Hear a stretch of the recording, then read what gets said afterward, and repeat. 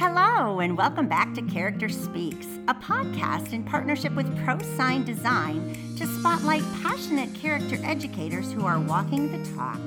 I'm your host, Barbara Gruner, and today I am super excited because we were visiting with Tanya Gilchrist across the world, actually in Japan, about her journey and what's taken her so very far from home, and how she's inspiring people in faraway places. So Tanya, welcome to Character Speaks today. Thank you, Barbara. I'm so excited to be here. We first met on Twitter. I've been inspired by your work. I know you're a blogger and a teacher and a speaker. Why don't you tell the listeners a little bit about what brought you to today? Sure. So I'm now in I believe it's my 13th year as an educator. I actually started working and teaching in Virginia in the United States. That's where I'm from. And I taught middle school language and literature and history there for a couple years. And then I moved to Texas when I married my husband. He's from Texas, and I taught there for about 4 years. And I also started working there as an instructional coach as well. And then from there, we decided to move abroad, and we started off in Thailand. And we were in Thailand for 2 years, and then we moved to Japan. And now we're starting our 4th school year in Japan. My husband's working as a grade 4 PYP teacher. So PYP is Primary Years Program. And then I'm working with middle school, both in the classroom. So I teach grade 6 and grade 8 language and literature, but then I also serve as a literacy coach. And it's really exciting at my current school because I have the opportunity not only to coach other teachers in English, but also in Japanese language and literature, which has been a lot of fun. And then I also work with Aaron Kent Consulting, and I visit schools all around the world. And what I work with primarily with those schools is Readers and Writers Workshop, and how to take Readers and Writers Workshop and marry it with inquiry-based learning.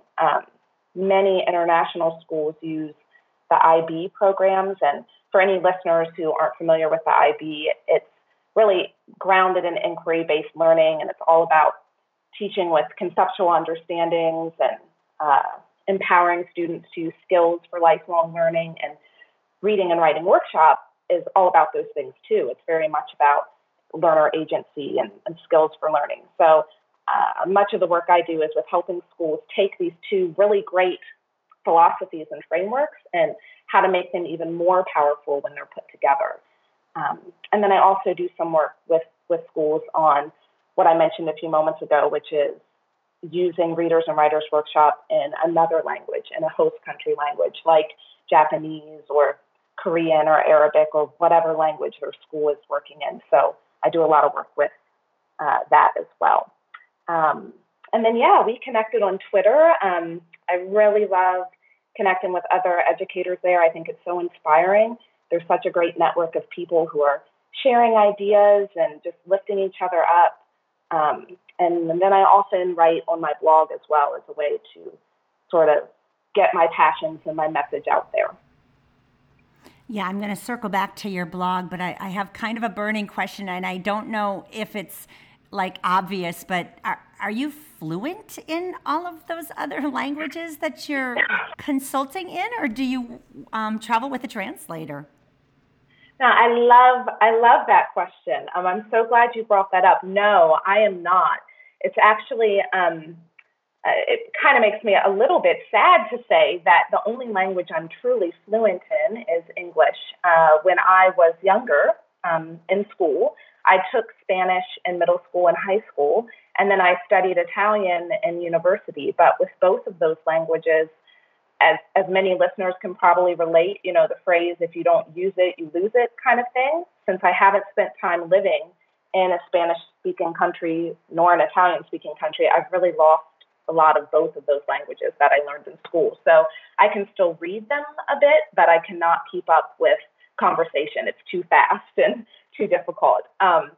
So that's something that I think is really important for teachers to know, because I know as our world is becoming more and more global and people are, moving all over, and we end up with a lot of students in our classrooms that speak multiple languages. And sometimes I think for teachers, it can be a little daunting to feel like, well, I can't speak Korean, so how can I really, it's very hard to work with this child, or I can't speak Swedish or whatever the language is. But when we start to realize that it's all language and it's all literacy and there are connections, that can be really powerful. So I don't have a translator with me.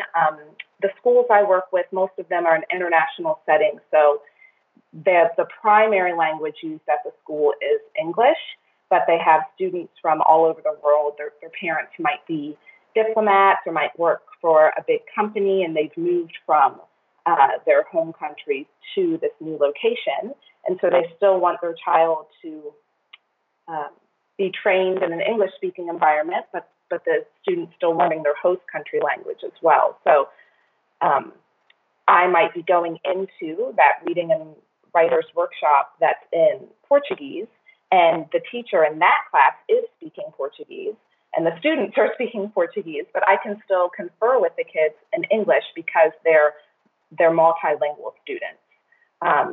So then I don't need a translator. I can still talk to them about their book. And I think that's helpful, and a big aha for teachers too, is seeing that when we confer with kids about what they're reading, it's not about the text. Like, I don't need to know what was happening in that book, and I don't have to be able to read Portuguese or Korean or whatever language it might be to confer with them, because the conference is about the reader. So I can talk to them about, well, what is a theme that you've noticed in this book, or what are you picking up on about the character in this book, and can you explain to me why? And when we start talking about the thinking and what they're doing as a reader, that crosses all language and all literature. And it's actually, there's something that's referred to as translanguaging, which is this idea that when we learn new languages, we're pulling on all of our skills. And so that's a lot of the work I do and workshop with the students, is helping them as they're now approaching English or maybe multiple languages in their life. Can they use all the skills they have from their native language? So it's been a big shift in the educational world, from going from the type of setup where you might have at first been like, well, English only speak English. And it came from a good place, because you want the students to learn English, but in order to help them learn English, we have to honor what they're doing in their own language. So it's when we think of other things we learn, like cooking or a sport or a musical instrument, we always pull on our background knowledge. So we want to empower students to do that. Like, if I played piano and then I want to learn guitar, we would think it would be kind of silly to say, well, just ignore everything you know about sheet music. Like, forget about that, because that's only piano, and now you're doing guitar. We wouldn't do that. And so it's the same with language. Students can come and know that what they learned for their language in Japanese can apply to what they are learning in English. So a lot of the work I do at schools is about sort of making those bridges and connections between languages, as well as in the host country language, pulling in the Readers and Writers Workshop model.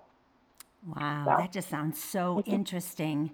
So you did a chat on Twitter the other night about teacher agency, and you've already mentioned learner agency. Does that kind of all tie in with what you were just talking about? Yeah, I think so. That's definitely one of my passions, is agency. I think, and I love that you mentioned both teachers and learners, because I think that, as people, as humans, we deserve agency, no matter what age we are and what stage of life we're in. So I think it definitely applies to both students and adults. And when we think of agency, it's really about, choice and voice and ownership. And a lot of times that can be lacking for both students or adults. And I think what we were just talking about with translanguaging and working in multiple languages, that goes with agency too, because the student is able to think about all their language skills and actually choose. Then they start to learn a lifelong skill of, okay, when is what I know about Spanish going to help me in this situation? And how can I apply that to English? And, it opens up their opportunities for what they can use because they've been given the choice and the voice and the ownership to do that. And we just had a Twitter chat just yesterday. I guess I don't want to confuse my time zone with the different time zones we're in, but I believe even your time, it would have been yesterday. And we were talking about teacher agency because thankfully, I feel like learner agency is really building momentum and it's starting to take off and it's being more respected. And I'm so excited to see that. I feel like more and more educators and schools are embracing the fact that our kids deserve agency. But I think we still have some work to do with teacher agency. It seems like a lot of times teachers feel a bit constricted or like, they don't have their own voice and choice, that we're not necessarily respected as professional educators who can do what we need to do, but that we can do it in unique and creative ways while still accomplishing our goal and our mission. So I think opening up more opportunities for teachers to have more choice in what they're doing. One of the examples that came up in the chat is like professional development. How often are schools actually asking their teachers what they want to do based on the different goals of the school rather than just assuming, so just opening up more dialogue and giving teachers more opportunity for choice, the same way that we're asking teachers to do that in their classroom with students. I think that same respect needs to be given to teachers as well. I've really appreciated the Ed Camp model where it's kind of like going to camp, and who doesn't like camp, right? Because play, of course, our brain's favorite way to learn. And so you have the sense that you're going to play, but you get to choose, which session you go to. And then you're with the other people who also chose that. And suddenly passions come alive, right? Absolutely. Yeah, no, I love that you mentioned Ed Camp. I completely agree. And again, it's really interesting because it is so much of what we try to do. We know it's best and even next practice for our students. So we should be doing that for our teachers too. That in the classroom, we differentiate and we give choice when we can and all of those things. So we need to make sure that's happening for teachers as well. Like you said, because who doesn't love that? We're all people and and we're all lifelong learners. So we should be learning in a way that ignites our passions and helps us become even more stronger in what we do, not in a way that makes us feel like we don't have autonomy or we don't have creativity. Yeah, I love that. So let's come back to your blog. So you're a writer because you're blogging, and today's, or again, time zones, maybe yesterday's, earlier this week was so good because you talked about the North Star, and I love the idea because, you're seeing the same stars I am, really, right? So I love the idea of the child as the North Star. Will you explain that for those of us who haven't read that yet? Yeah, so I found myself, we just finished our second week with students in classrooms at Tokyo International School. And, it's that time of year where now we've gotten past the beginning of just rituals and routines in the classroom and like getting to know each other and all of that. And then it's sort of, you start to have that feeling of this whirlwind taking place, is the way I described it in the post, where suddenly you have all these deadlines coming up at once, and there's open house and there's this and that and all these things you need to do, while also really digging into your units and learning activities that you want to inquire into. And it can start to feel really overwhelming. And so what struck me was that, I had to remind myself, and that's where the post came from. I had to remind myself that, Tanya, don't get distracted by all of this. Everything you're doing is about the kids. It's all about the kids. And that is sort of my internal compass, or as I said in the post, my North Star. Like when things get to feel hectic or a little crazy, I can just sort of recenter myself and my drive by saying, what's best for kids, and, what do the kids deserve, and what am I doing today for the kids, and sort of reconnect to the present moment and think, in this moment, what do the kids need, and what am I doing to help with that and to support them? Because that's why we're all there. That's why we became educators, is it's about the kids. We want to help the kids. So reconnecting to that rather than getting sort of lost in all the other details, I think is really important. And so if we think of them as our North Star that we follow or our internal compass that we feel, I think it can really help us during the times, because it's going to happen throughout the school year that things get crazy. Yeah. And so just to ask yourself, well, wait a minute, what's best for kids? It always comes back to what's best for kids, no matter what we're doing. And just using that as a North Star or as a guiding light or a guiding point to help us on our way. You talked too about content versus children, and I got to come clean here. When I came out of the university, I was going to be the best English and or Spanish teacher there was, because let's say Spanish, where I ended up, we were going to conjugate verbs, and I wanted kids who were on fire for conjugating verbs. And if you weren't conjugating verbs with the best of them, then it was hard for me to connect with you, because I thought, man, you elected this, and why aren't you conjugating these verbs? And I believe there was a shift when I had my own child from teaching Spanish to teaching kids Spanish, right? And so you made that point in that post, and maybe some of the other posts that you've written about. Why do you think that's such a critical distinction, and maybe one that we miss in our teacher prep classes? Yes. I think it's so powerful. To me, there was a post I wrote, I guess maybe it's been about a month ago now, where another thing that sort of came to my mind was that it's all about relationships. And I think that touches on what you're saying there, that so many times, and it's unfortunate, especially for teachers who are, preparing in university and college, they're getting all these great classes and courses about how to teach content. And content, of course, is important. Our students need to learn that content, but it's really so much more about teaching the kids and forming relationships with them. Because if they're struggling to grasp that content, it's you forming a stronger relationship with that child is only going to make things better. Like really any problem we're usually having in class comes back to a relationship. If the child is disengaged or isn't really paying attention, we need to work on building a relationship with them. If they're not understanding the content, we need to work on building a relationship with them. If they're distracting other students, we need to work on building a relationship with them. Like it all comes back to that. And it's so, so powerful, because I think just as humans, that's a big part of how we learn. If we think back now as adults on our favorite teachers, or on the teachers who really, not even our favorite because class was fun or what have you, but because they're our favorite because we feel like that teacher really helped me. Like I remember that teacher, suddenly then I understood, algebra or whatever. Usually what we remember about that teacher is they connected with us and they helped us. They really listened to us and they cared about us.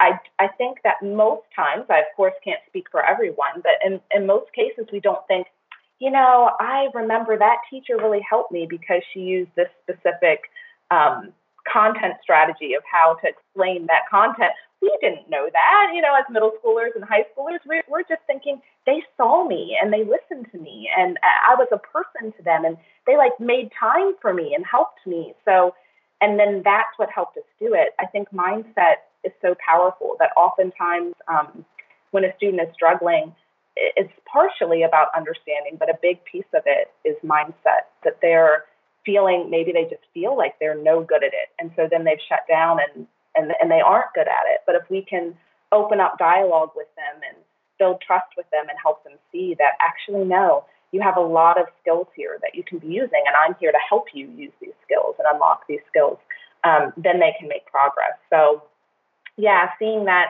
we're not teachers of content, really. We're not teaching units. We're not teaching curriculum. We're teaching learners. We're teaching living, breathing humans and students. And that,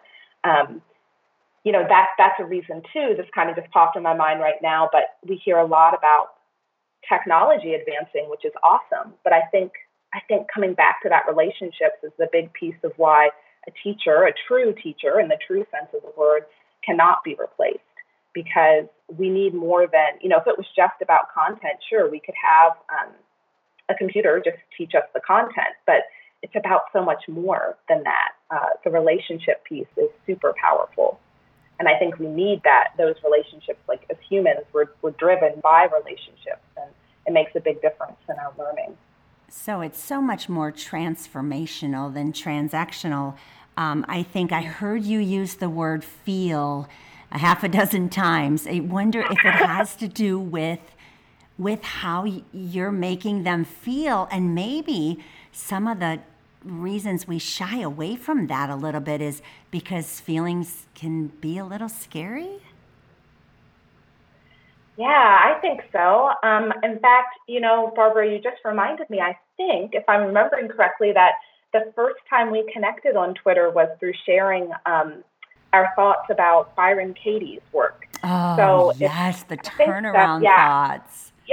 Yes, and I love her work. So for listeners who aren't familiar with Byron Katie, she's written several books, and she has sort of, I guess what you could call a framework called The Work, where you question thoughts and turn around thoughts. And so going back to what you were saying, Barbara, about feelings, they can be scary sometimes, but using being open-minded and sort of taking an inquiry approach to our feelings and our thoughts can be really powerful, and we can help students do that as well. So the idea behind The Work is that if I'm having a feeling, or sometimes we even refer to it as a story I'm really telling myself, because thoughts and feelings can be scary, but a majority of the time we're having thoughts and feelings about something that hasn't even happened yet that's scaring us. So for a student, it might be they're really scared about having all these feelings. I know a lot of students feel anxiety about math. So maybe it's about something that they're doing in math class, and they've already determined in their mind that they just can't do it. I'm bad at math is what they're telling themselves. But using the work inquiry strategy, you could ask, well, is that really true? Like, do I 100% know absolutely that I'm bad at math?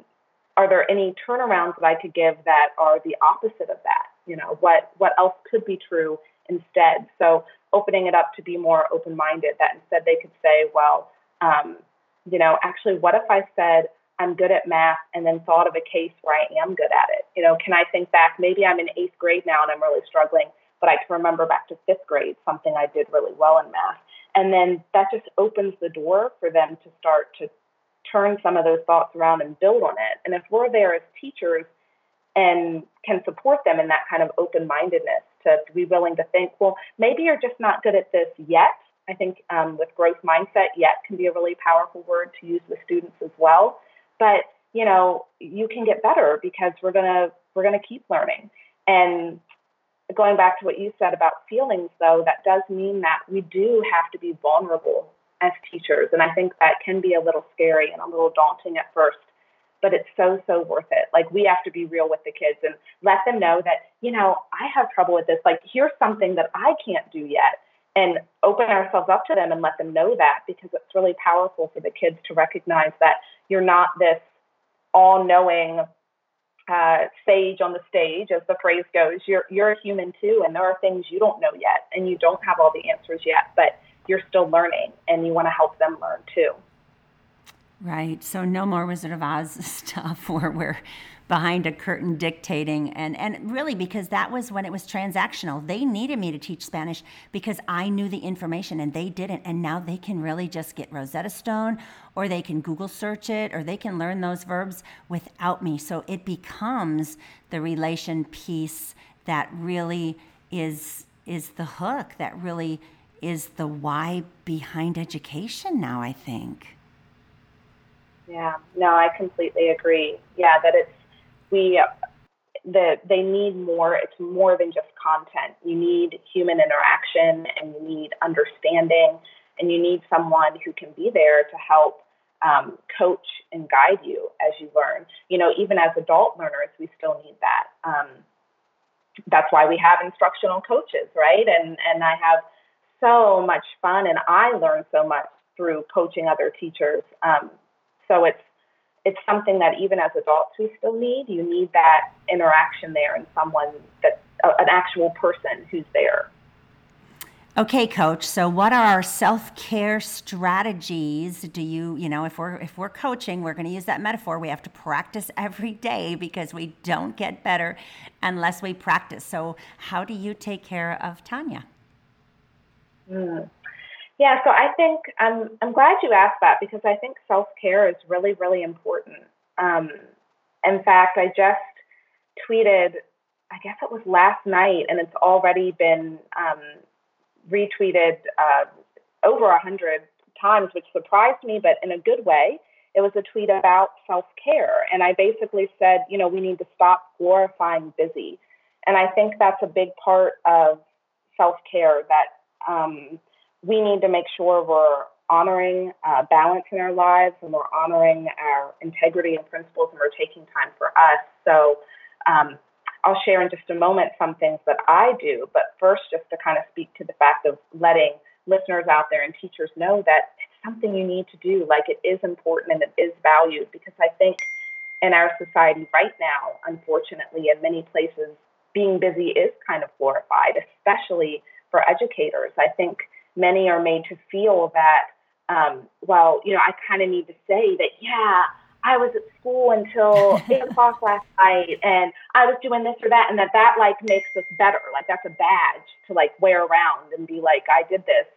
And I don't think the people doing that are doing it in a conceited way or in a negative way. I think it's just they're feeling this pressure to say that because it's sort of been painted as the image of, well, as an educator, that's what you just have to do, and you have to just devote your whole entire self to this. And in some ways, we feel that way because, again, going back to what we were saying earlier, we want to do what's best for kids. So I'd better like sacrifice myself for the kids. And that can sound good at first, but we're not going about it in the correct way. We can't really give our all to our kids if we're not taking care of ourselves. We can't accomplish our big why of helping kids. If our why is empowering kids to be lifelong learners and empowering kids to, have just a fantastic future, we can't do that if we're not taking care of ourselves first. We're going to end up burning out, which we've seen a great deal of teacher burnout because of this. So that is the reality. We're going to end up not really being present with kids in the moment. So then we can't really build true relationships with them. All these things we've talked about wanting to do, we can't do that if we don't take time to first reflect and rejuvenate. So I think an important step right now is for school leaders and administrators to let teachers know that it is not just okay, but actually ideal that they have balance in their life and that they take care of themselves, because in the end, that's going to make them have an even greater positive impact on the kids.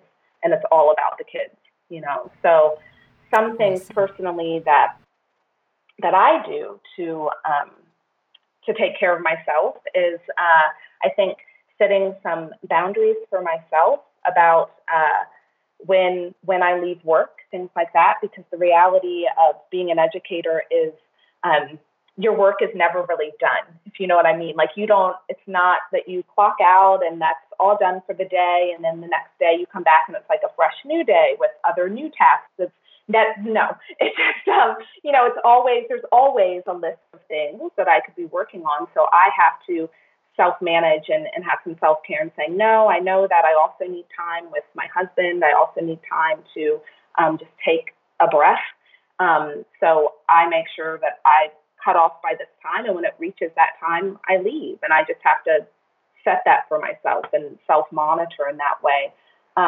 Another thing that really helps me, and this is unique to me, but I think other people could think of ways in their life that it might apply, is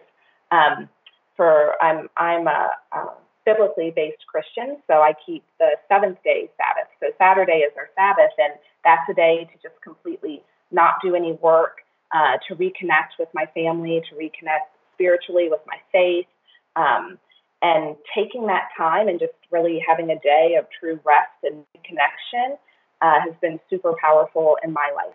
I don't think I would go into the next week feeling rejuvenated and ready to just like rock it and be on fire for the kids and the teachers I work with if I didn't take that day of rest. So for others who might have different faiths, I think just finding time, whether it be a specific day or just taking time each day to just kind of be in the present moment, maybe for you, for me, it might be Bible study or prayer, but for someone else, it could be taking a walk or, just taking a moment to sit and listen to some music, just something to just stop for a minute, because we're always so on the go and reflect. I think reflection is a powerful piece too. As an IB educator, it's all about inquiry, and a big piece of the inquiry cycle is reflection. Yet I think we often leave that piece off or just kind of only do it when there's time. But I think we really need to make sure we honor that piece of reflection in our lives, because life is really one big inquiry cycle. We're always learning. So taking time to just reflect and think, what did I really do this week that went well? What might I change?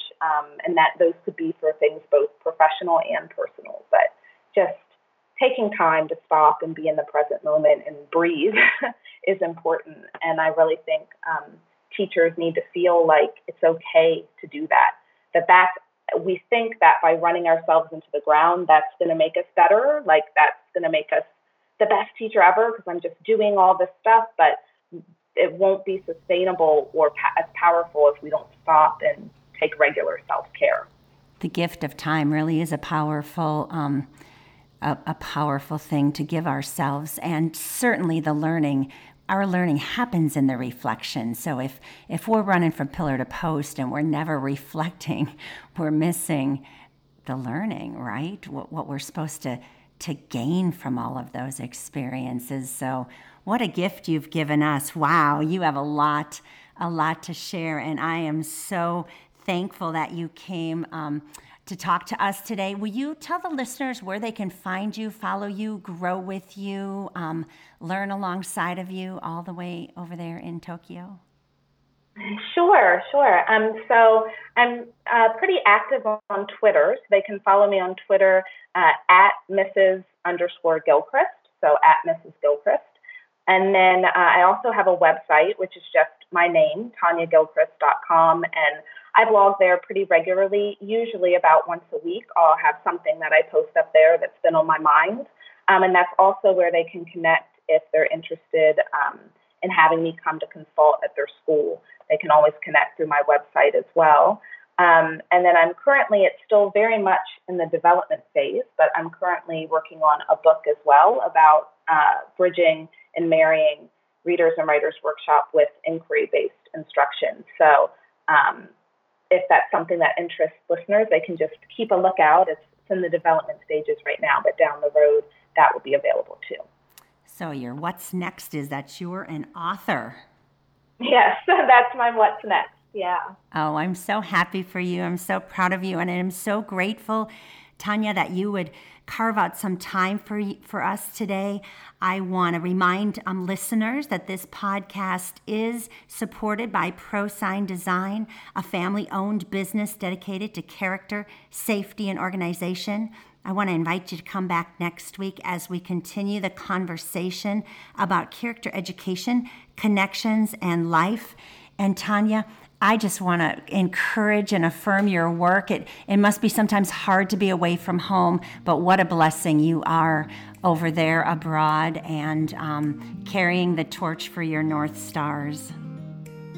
Oh, thank you, Barbara. No, it's been so wonderful talking with you today. I feel like, in so many ways, we're just, well, because I know we have that same mission, that same North Star. So I feel like I could just talk to you all day. So thank you. This has been a real joy.